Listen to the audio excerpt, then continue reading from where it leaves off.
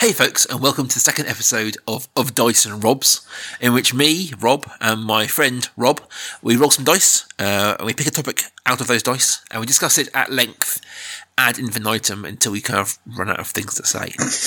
Well, and my colleague on this is also Rob. Hello, I'm Rob Wickings. You can call me Conahito, and that's the nom de plume I go by on most social media networks. Let's roll the dice and get to it, shall we? So, folks, the way this works is we have a list of topics, 25 currently. I have in my hand some dice. You can hear that. I roll those dice. The number on those dice will relate to one topic on there, and then we talk from there. So this is essentially conversation at random. So here goes. Number 15. Number 15. Make me a mixtape. Oh, that's a good one. It is a good one. Now, I think there's a few things to discuss here. Obviously, music these days is about sort of moving away from the idea of the album. Yes. And the idea of the artist curated sequence of music, if you like, and into something that's a lot more kind of personal.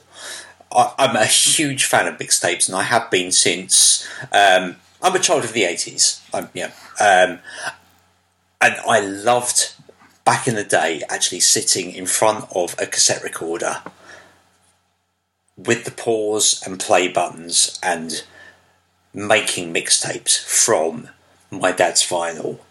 Later, my own vinyl. Radio 1, back in the day. I used to have a ton of tapes that I would grab from John Peel and Kid Jensen. And the sort of later night Radio 1, when it was the interesting indie stuff of the day. And it would be wonderful because I would be sitting there, headphones on, and trying to get as little of the DJs into that tape as possible. That was the skill, wasn't it? Getting that fine line of like, and trying to get the full song. Yeah, I mean, sometimes it would be nice to actually get a little bit of that dry John Peel commentary in there, where he'd sort of just be talking over the fade out, and he'd let you know about that sort of stuff. But John Peel was always very mixtape friendly, I felt, because he would let stuff play all the way into the fade out, and he'd sometimes just leave that respectful second. So if you were just watchful enough, you could just grab that, hit the pause button, and you just get that perfect pause before zipping into the next one. And even if you messed it up, sometimes it didn't really matter. You know, you'd have a mixtape full of John Peel saying and blah, and just these odd little syllables, and it kind of added that little bit of texture into your mixtapes. See, I'm a little bit younger than Rob. I was born in 82, so I'm kind of really a child of the 90s, if anything. But for me, mixtapes. I mean, I didn't have vinyl, but a lot of radio, and I also was not as cool as Rob, and so me was mainly the top 40 on Sunday afternoons, trying to grab those and put those onto tapes. My real sort of, the explosion of mixtapes for me was probably around, I think I must have been 16, 17, so here we're looking at 98, 99 onwards. I'm at school, and my friends and I learned to drive. Not me, my friend, but so first time in our lives we have cars, and communal music becomes a thing that we can do. Prior to that, everyone had Walkmans, but we weren't the generation that walked around with phones playing music loud. Communal music came from being in the car together. So my friend Rich, first one to pass his test, and so he had a tape deck in his Ford Fiesta, and this birthed this friendly but certainly competitive period in our lives in which one of us could put together the best mixtape for us to enjoy in the car. It was just driving around Reading, driving from school to town or from town people's houses, just bumming around Reading really. But we had this sort of, it wasn't like no one like codified it as a competition, but it was just like, oh, I've brought in a tape. How about we listen to my tape today? And this became this weird sort of thing of who had the tapes and what was the good tape and stuff. And this period is what birthed so much of my musical taste to this day. These mixtapes is where I found bands like Everclear, like the Eels, like that kind of this music that sort of went on. Green Day is where I've met Green Day on these albums. My friend still has the tapes. I've got a couple here somewhere. Because I still have a tape player in my lounge, a mixtape for me to play these tapes. They have not aged well. But for me, like, mixtapes were this huge part of this part of my life. I never did the mixtapes for a girl thing. I think I was a little bit too late in the day for that to be my thing. Occasional CDs when we moved into the CD world, but a tape I never really did. I was kind of at the very tail end of that. I have made mixtapes where I wanted to impress a girl, and inevitably did it work? Never really worked. No, absolutely not at all. The one person that I did make a mixtape for that it kind of worked for, yeah, she said afterwards it wasn't about the tape, it was kind of just about the gesture, really. And I think that's the important thing, that what you're doing is making something handcrafted. It's not about necessarily the choice of music. It's about you sitting there and building something and taking the time and the effort. And I'd be as much about the covers as I would be about the tape itself. I would spend hours, absolutely hours, on the covers of my mixtapes. They'd be like proper. It's kind of difficult to articulate to, obviously, an audience that probably doesn't recognise or remember what the specific dimensions of a tape were. But you could kind of build a thing where you'd have like a fold out cover. Yep. So it'd be like a double, triple fold on the front cover, and that would be fantastic, because that would mean you could kind of have like a statement on the front cover that would be like an imagine a sort of portrait sort of. I keep wanting to say A4, which is obviously not right at all. That ratio, certainly. It's that ratio, yeah, absolutely. Where you could put a bold statement on that front, and then you could kind of do like a triple, or sometimes offer even a quadruple fold out, where you could put all sorts of other stuff on the outside and on the inside as well. You could really go to town with the artwork on this stuff if you wanted. Quickly want to point out, I just had a quick raid of my shelves with me.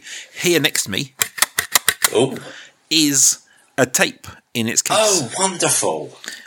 This isn't a mixtape. This is the Cream of Eric Clapton on tape I've got here. Fantastic.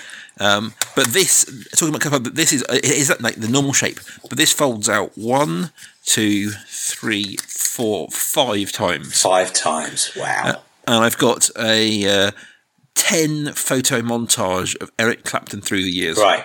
This is the first ever tape I owned. Wow. When I was up in early teens, my dad gave me his old stereo. That boy just did tapes. Yeah. And he said, Rob, you've got to play something good on the first time you have this. And he handed me this and went, the first track's called Layla. You'll like it. And so to this day, every time I get a new stereo of any sort, the first track goes on that. It's always Layla. Wow. And this in my hand. This is 25 years later. Is the tape that my dad gave me, the Cream of Eric Clapton. Oh, not a mixtape, but obviously in a way it is. Obviously, it's a best of. But for me, so the big explosion in mixtapes, if you want to extend it a little bit, was CDs. And I like what you said there about the act of making was more important than the music choice. Yeah. And I do remember a point at which I can't remember it well, but I remember realising, like, I for a lot of the tapes I made, I thought, well, what's the coolest song I knew? What's the oddest, most unusual? That kind of way when you are, like, you're into music at a certain age. Like, what's the unusual thing? What's the things you might not have heard? Yeah. And it was realising at a certain point, you know what? If I'm making someone mixtape, boy or girl, whoever I'm making it, it's about them, not me. Like, what will they like? Right.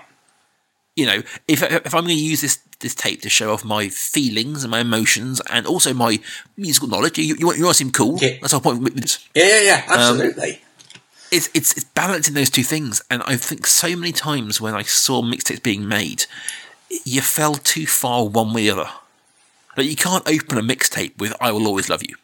Oh God, that is not how you can't do that, or whatever the electropunk, steampunk version of that is. You can't open with that heart on the lineness. But the same way you can't open with something like the Dead Milkmen, which is a great band, but no one's ever heard of them really. And you kind of, look how cool I am with what I know. Like, you've got to find that line, thread that needle between the two, which you're bringing good things, but also making it personal without being like, "Here's my heart, why don't you love me?" Yeah, absolutely. How do you feel about the notion of mixtapes made for you? I love them. As opposed to them being a mixtape made to impress someone else, a mixtape made for your own pleasure. Oh, for me, as in me making me for me. Yeah. I'm a big fan. I mean, this day and age, I'm going to throw it wide, guys, because we're in 2019 now. For me, I have several Spotify playlists, which are my mixtapes in this day and age. And for me, I have those that are their mood. Like, I have one that is just awesome music Rob likes, but I also have ones that are like, today I want to embrace maybe a bit melancholy. I want to deal with that.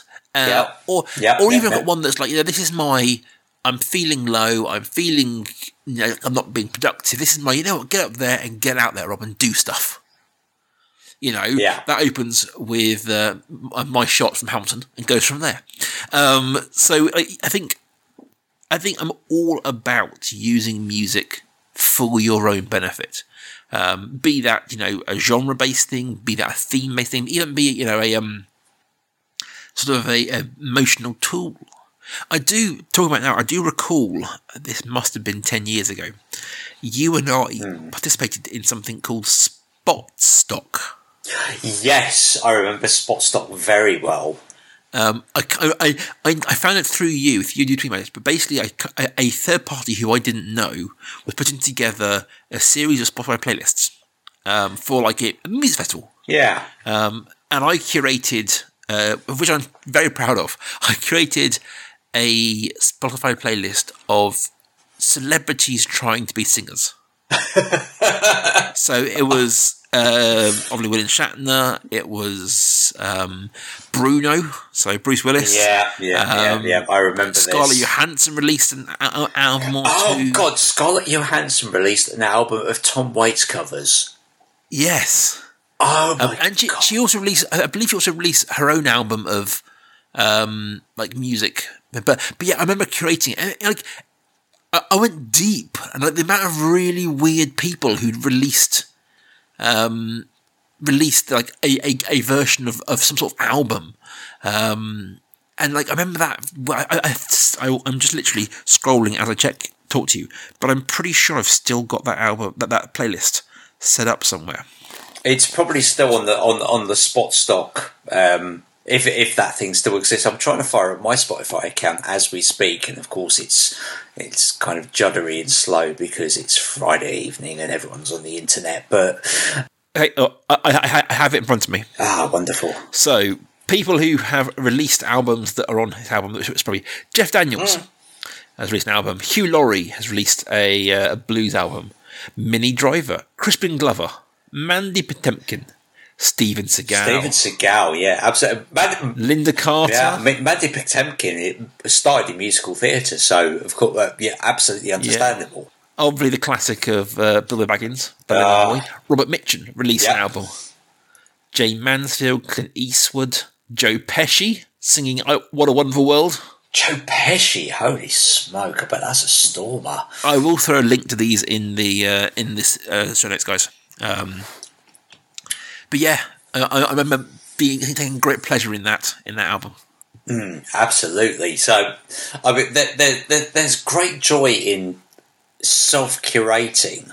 I think the danger these days, of course, with Spotify is that it's very easy to just go completely off reservation, and the next thing you know, you've got a playlist of stuff that's like 24 hours long. I've done this before for parties. Yes. Where it's just like, oh yeah, just a few tracks, and next thing you know, you've got to play this at 24 hours long, and that's kind of the joy, I guess, of the mixtape, where the longest you ever get per side would be, I don't know, 60 minutes a side on a C120, but I mean, my personal favourite was always the C90.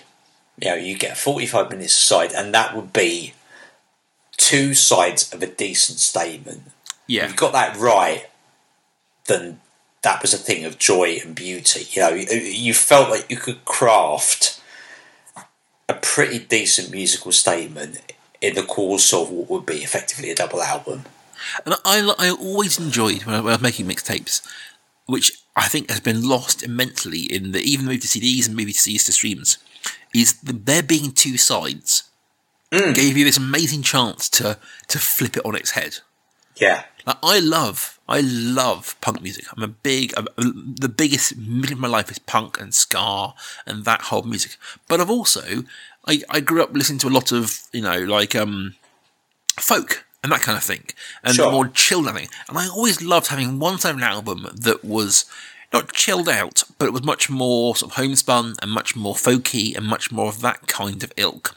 And then you flip it over and it's the Dead Kennedys and it's Minor Threat, and like having that flip in which you're like, okay, here's one mixtape, but really it's two things for you, and you can pick day to day. I mean, you got to rewind the tape, but you can pick what I want today. Bing bong, there it is. And I think that's, if you want to get into the guts of this nitty gritty of it, I think that's where, like, you've the moment in which you switch sides in a album, you've got to do that right. Yes, absolutely. Especially if you're give it someone as a gift, as a statement, you're going to give it to them at a certain point. So they're going to go in with a first song, but they're going to play it through, and it's going to wind down that first side, and then you're going to come back on that second side. And that changeover is something you've got to nail, because if you get that right, that is a euphoric moment in which you can kind of take them from one side and flip into something new, and it still works. It's almost theatrical in a way, isn't it? It's like an Act 1, Act 2 kind of a deal. And absolutely. And that can be a joyous thing. I kind of grew up, obviously, earlier than you, Rob, but I grew up in an era of prog rock. But prog rock was still very much came from a vinyl perspective. So everyone talks about how prog rock was it's really bloated and it's really, it's self-indulgent. Yes, it is, but it would always be it's still about that sort of it's 20 to 25 minutes at the absolute maximum per side. So even if someone presents a side that is just one track, that's still only 25 minutes long. So you've still got that a little sense of brevity in there, and inevitably what you'd kind of get would be like the prog rock album would be like one side where you'd have the single and other bits and bobs, and then you maybe have the flip where side 2 would be the magnum opus. It would be the big deal. It would be it would be the big Kahuna Burger, the 20-minute 3 movement kind of epic, but you'd still have that you'd have that flip, so it wouldn't be like side 1 one thing, side 1 one thing. There would be that kind of discrepancy between the two sides, so you'd have that kind of difference, you'd have that kind of it's a chance to show off two sides of what you're doing, exactly, which I think has been lost a little bit in the switch over to these modern day technologies. We are such old men. Oh man, yeah. It's kind of. I was wandering through a gift shop the other day, and they had the whole mixed.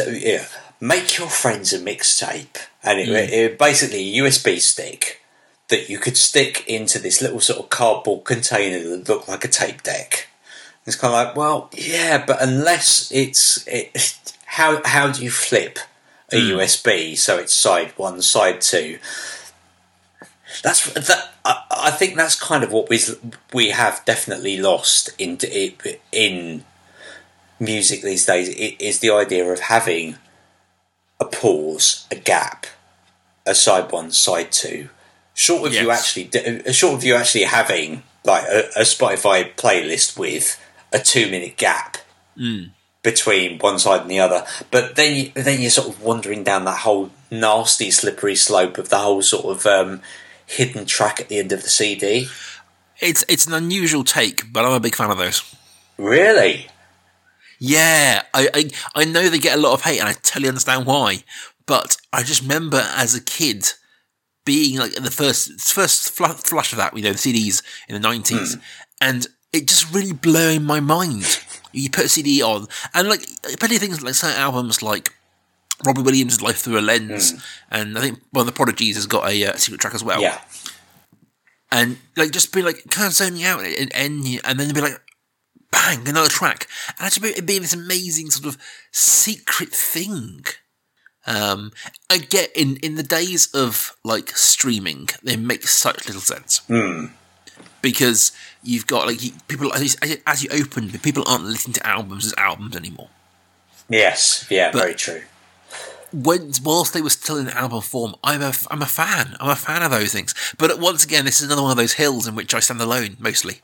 But no, I'm a big fan of them. There's one example I can think of where it does actually work, and it's the first Jarvis Cocker album, where there is like a 10, 15, possibly 20-minute gap. There's a huge gap between the last track of the album per se and then the hidden track, which is kind of a shame because the hidden track is fantastic. It's called Running the World. Okay. But it's probably Jarvis's most overtly political song, and the chorus basically goes, "Cunts are still running the world." So I can see why he's kind of tucked it away a little bit. We've just lost our clean rating there on iTunes. That's fine. I'm not apologising. The words in the Oxford English Dictionary. The notion of offensive language is offensive to me. So I remember that when you meet my daughter. So I will watch my language at that point. Honestly, like, I'm going to segue here a little bit, but like, that's one of those weird things about being a parent. It's just like, I swear, my wife swears. Yeah. But swearing in front of my 2-year-old seems like a terrible, terrible thing. It absolutely is. You're absolutely right. And it's the weirdest thing, isn't it? At what point does that change? Like, what point do I go, oh, by the way, daughter, me and my mum, we say fuck. An awful lot. And it's a really weird thing. And like, I get like movies and like things racing, so I get, you progress through this. There's like a hierarchy there to progress through. But like, do I think, well, she's 5 now, I can probably say crap. Oh, she's 10 now, let's bring in shit. And we work our way up on her 18th birthday. You're like, hey, happy birthday. How does that work? Well, how do you lead him into this? What's going to happen is that she will surprise you and she will swear in front of you first before you're ready for it. I've mentioned this before, but I remember when I was, I must have been 13. I was about to go to secondary school. And I was on some holidays, and my dad was obviously working, and I took a couple of days out to work. He worked in the field for a water board, driving around doing measurements and stuff. And so I could kind of jump in his car and go for a day with him, and no one really know or care. And I remember thinking, I'm going to get the talk here. Like, I'm at the age now, I'm going to get the birds and bees talk. I've had, and at school, I'm going to get the talk. And we're parked up, we're having lunch, and Dad's like, all right, Rob, we need to talk. I'm like, okay, fair enough. I'm ready to do it. You're going to big school in the new year. Like, yeah. You're going to hear a bunch of swear words there. I need to make sure you know, A, what they mean, B, the ones you can say at home in front of your mother. Oh my God! and spent half an hour, or that, teaching me all the swear words he knew, what they meant, like the context to use them, how to use them as best he could. And basically, like you could probably at home, you can probably say crap. I wouldn't risk it there with your mum. Anything more than that, don't say in front of your mum. You'll hear these words, don't repeat them at home in front of your mum. And like I look back now, that's That genius. is absolutely top class parenting. That is amazing. Because I went into secondary school, no, like, he is very clear, like, these are not things you should say all the time. This is not your new vocabulary, but you'll hear them, and you need to know what they mean. And it was very clear, like, I knew I couldn't say it at home, I didn't come home and suddenly say shit from mum, because he told me not to. But when kids at school, I could, like, connect, you know? And then, like, I look back now and think that was genius. We never had the sex talk. Like, that never happened. But I had the swearing talk. That is, I mean, absolutely hands up to your dad for that. That is proper school of life training. That's wonderful. That's my dad. I would happily shake your dad's hand all over again. I've done it before. I'll do it again. That was just, yes, well done. I'm going to bring this back round to mixtapes. Cunningly. Okay. There's a album, like a double tape set, when those things were big popular in sort of the late 1890s, called the Summer Album. Oh yeah, and I can picture in my head it's a blue cover with like a bright yellow umbrella, and it's it's all song of summer. You know, it's the Barracudas, it's Cliff Richard Goes on Holiday. It's all summer holiday songs, and it's two tape decks, two tapes. And my dad was a big one for taking those and putting them on one tape, going through, picking out the good songs, dumping the bad songs, and putting together a greatest hits of greatest hits, as it were. Being a family from Cornish family, we're in Reading. We did a lot of long drives, so the music in the car was a big thing for us. And he put these tapes together, and infamously, the summer tape, as it was known, was his version of this. And halfway through the second track, one of the songs, like halfway through, it stops, and you can hear a phone ringing. And my dad answers the phone. He goes, "Hello? Yes. No. I'll just get it for you." And then he leaves the room. It's like 20 seconds of silence, and then press play again. And I was like, and he's like, Dad's like, "Yeah, I couldn't be bothered to do it again." So and this became like, we listened to this every drive for a decade. We listened to this album. God. And there's a bit in which Dad just takes a phone call and carries on.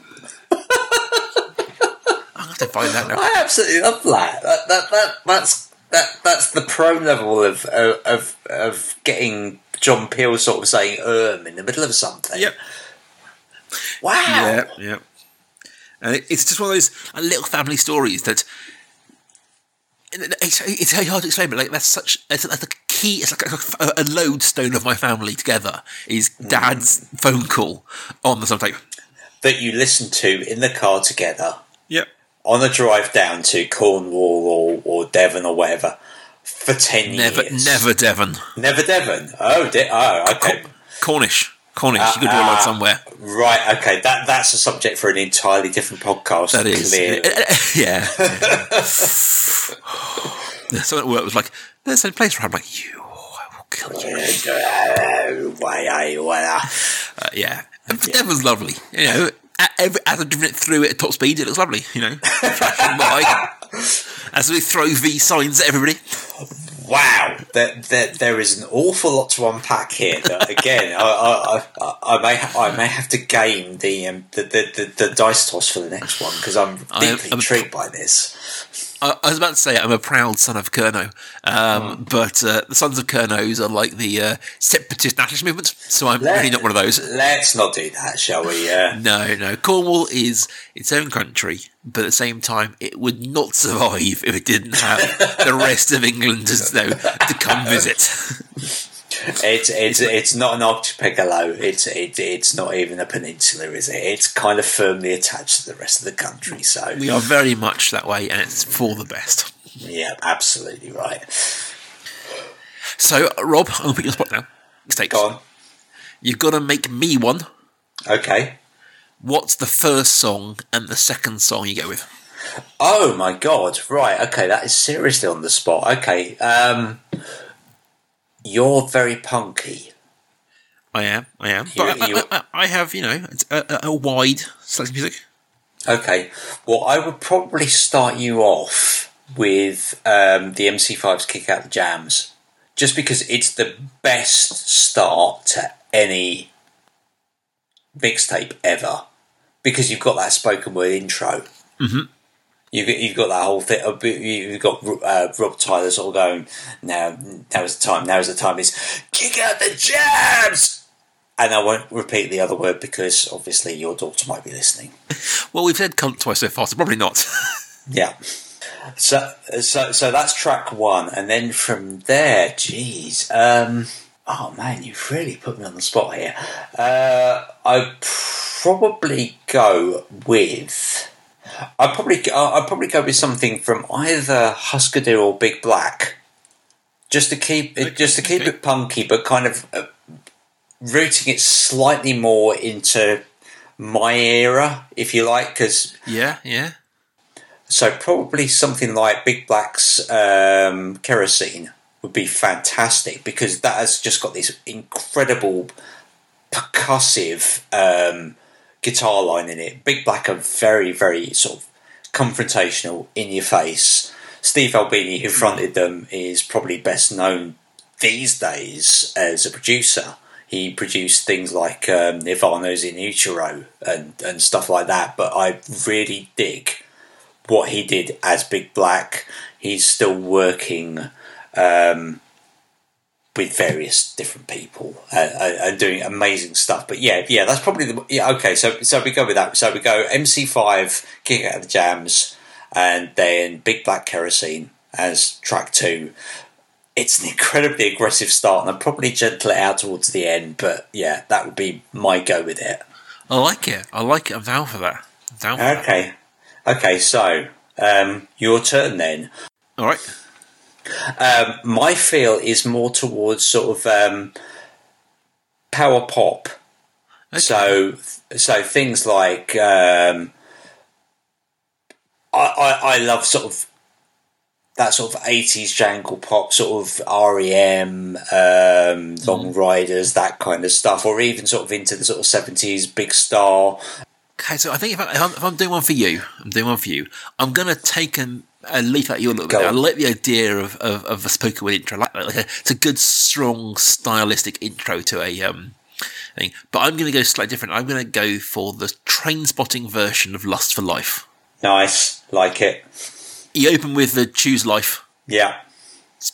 And then you kick into Lust for Life. Yeah. I think that's you get the emotion from the speech. You get something from there, and it's a banging tune. Oh yeah, can't go wrong with that. So I'm going there, and I think. See, I want to keep the energy up. I don't want to chill it off too soon. But I don't want to go more down that way. So I'm going to kind of switch genres a little bit. Mm-hmm. And I'm going to go big band. And I'm going to do Jules Holland and Suggs singing Oranges and Lemons. Ooh, okay. It's poppy, it's bright, but it's that kind of big band sound. And I think off the back of the high energy Lust for Life, you keep going without burning out. Yeah. And I think you dig that. I don't know where you stand on Suggs. I think you're a Jules Holland fan. Maybe. Yeah. But I think that could be in your wheelhouse, and it would be something that's interesting without being like too obvious.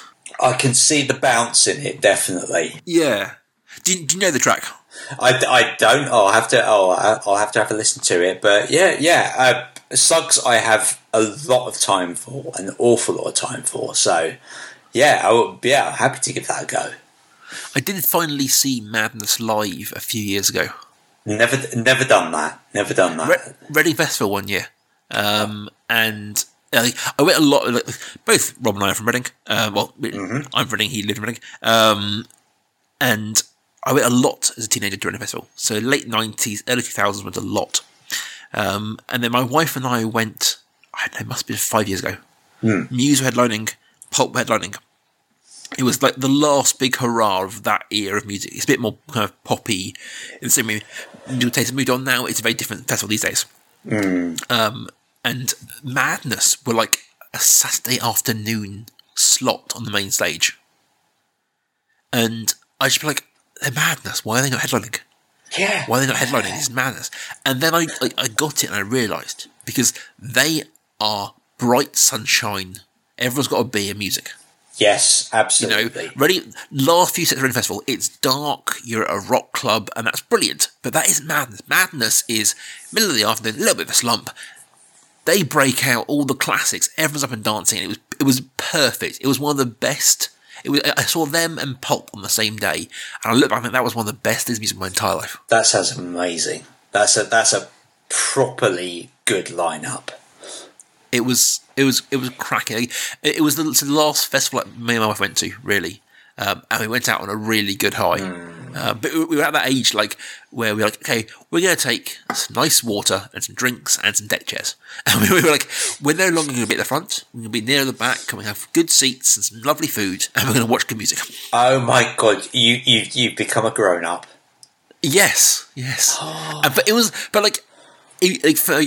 to carry on that conversation a little bit, like, becoming a grown-up was one of the greatest pleasures of my life, because I could just relax into it. I remember turning 30, and one of my colleagues at the time was like, 30's brilliant, Rob, because you can stop caring what's cool. And I did, and it's just like, yeah, I'm 30 now. If I'm going to Reading Festival, I can, and I don't really care if people think I'm old and uncool for having a chair. I'm going to be really fucking comfy in my chair. Yeah, no, you're absolutely right. I'm in total agreement of that. Comfy over cool every single time. This summer, kind of talking about the Reading Festival, but not. There's a few alternatives to the Reading Festival that kick around in Reading now. Reading's becoming much more interesting in the music scene. And there's a little festival that's kind of in what's called Christchurch Meadows, just on the river, and it started off as kind of a tiny little gathering, a couple of tents with a few local bands, and this year they've got people like the All playing, they've got people like Musical Youth, the Primitives, all that kind of stuff going on. £20 for a weekend ticket, and it's down by the river. It's not the Reading Festival by any means, but it's an amazing little kind of just gathering of like-minded people. There's some fantastic pubs around there as well that are all doing fringe events. Absolute joy. I'm going to be there, and it's kind of sounds great. Yeah. It's sort of mid-July. That is one of the downsides of living in Telford right now, because it's a new town. It doesn't have an established history of these things.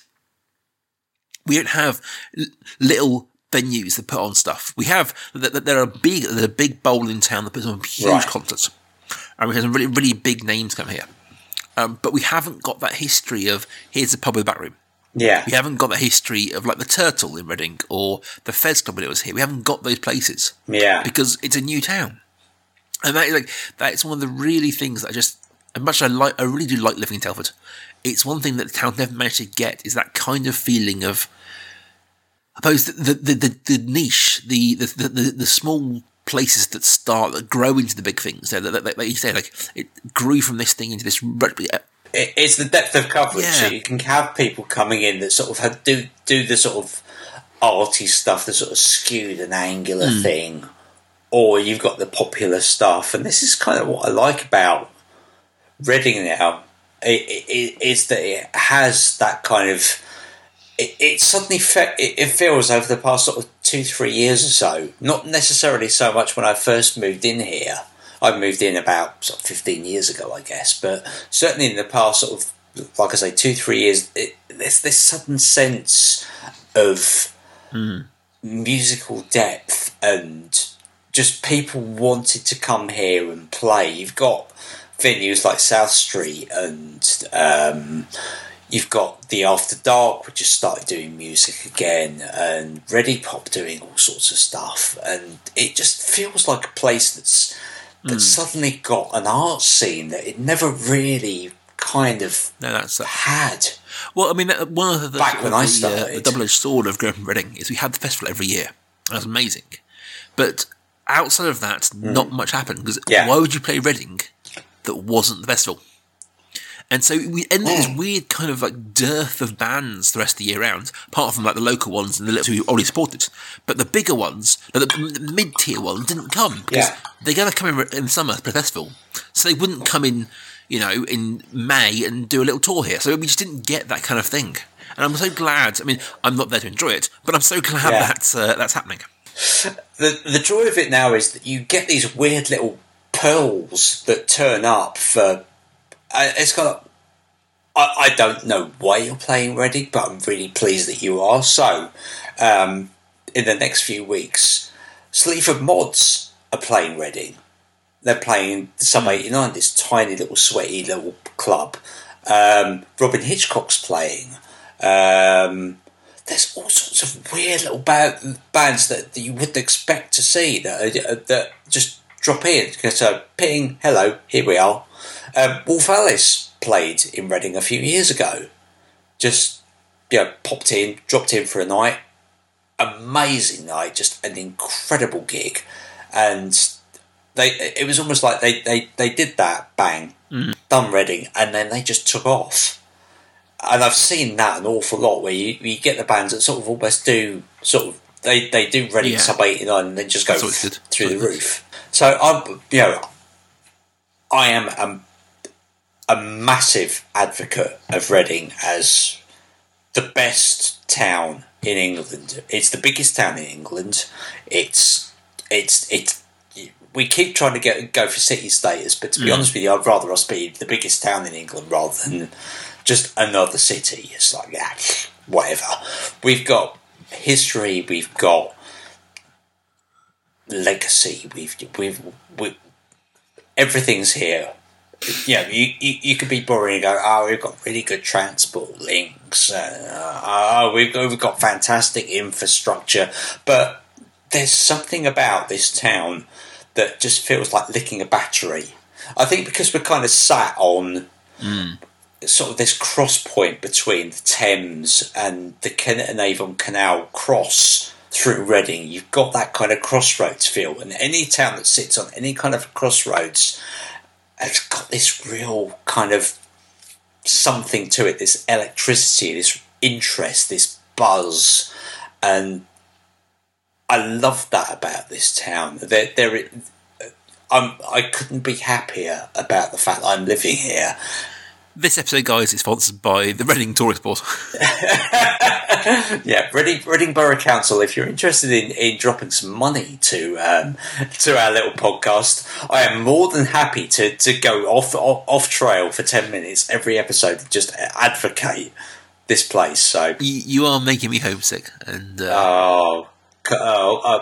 this is a whole other episode at some point. But Reading will always be my hometown. And I've lived a lot of places in my life, in a lot of countries, and some of them are, in inverted commas, cool places to live, and exciting and hip places to live.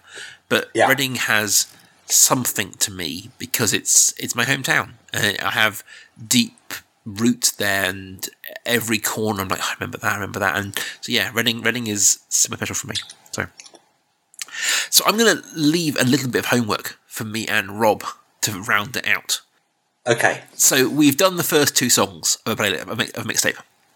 I'm going to say we should finish that off and get it to 10. Okay, 10 songs. So a 10-song mixtape. Spotify playlist is fine. I'll put the links in the show notes so all you guys at home can hear them as well. But it's Rob for me and then me for Rob. And we'll put that together so that we can share those with you. No more spoilers in this episode. You have to listen to the link to hear what we've done. And maybe at some point Rob and I will do a little mini episode in which we explain our choices, talk about what we did and how we did it. I think that's a good little bit of homework for us to do from now before I release the episode. You're calling that work. That there's nothing work-wise about what's going to happen here. I know. I'm genuinely looking forward to that. It's brilliant. I'm already thinking about it. But anyway, till next time, guys, you can find me on Twitter. If I find me there at Rob Kaiju. You can find me also on Twitter. Look for Conojito, Conojito. And we will be back with another episode in a couple of weeks. Until then, we have been the Robs, and these are the dice. Bye. Roll on, baby. Roll on. Lovely job.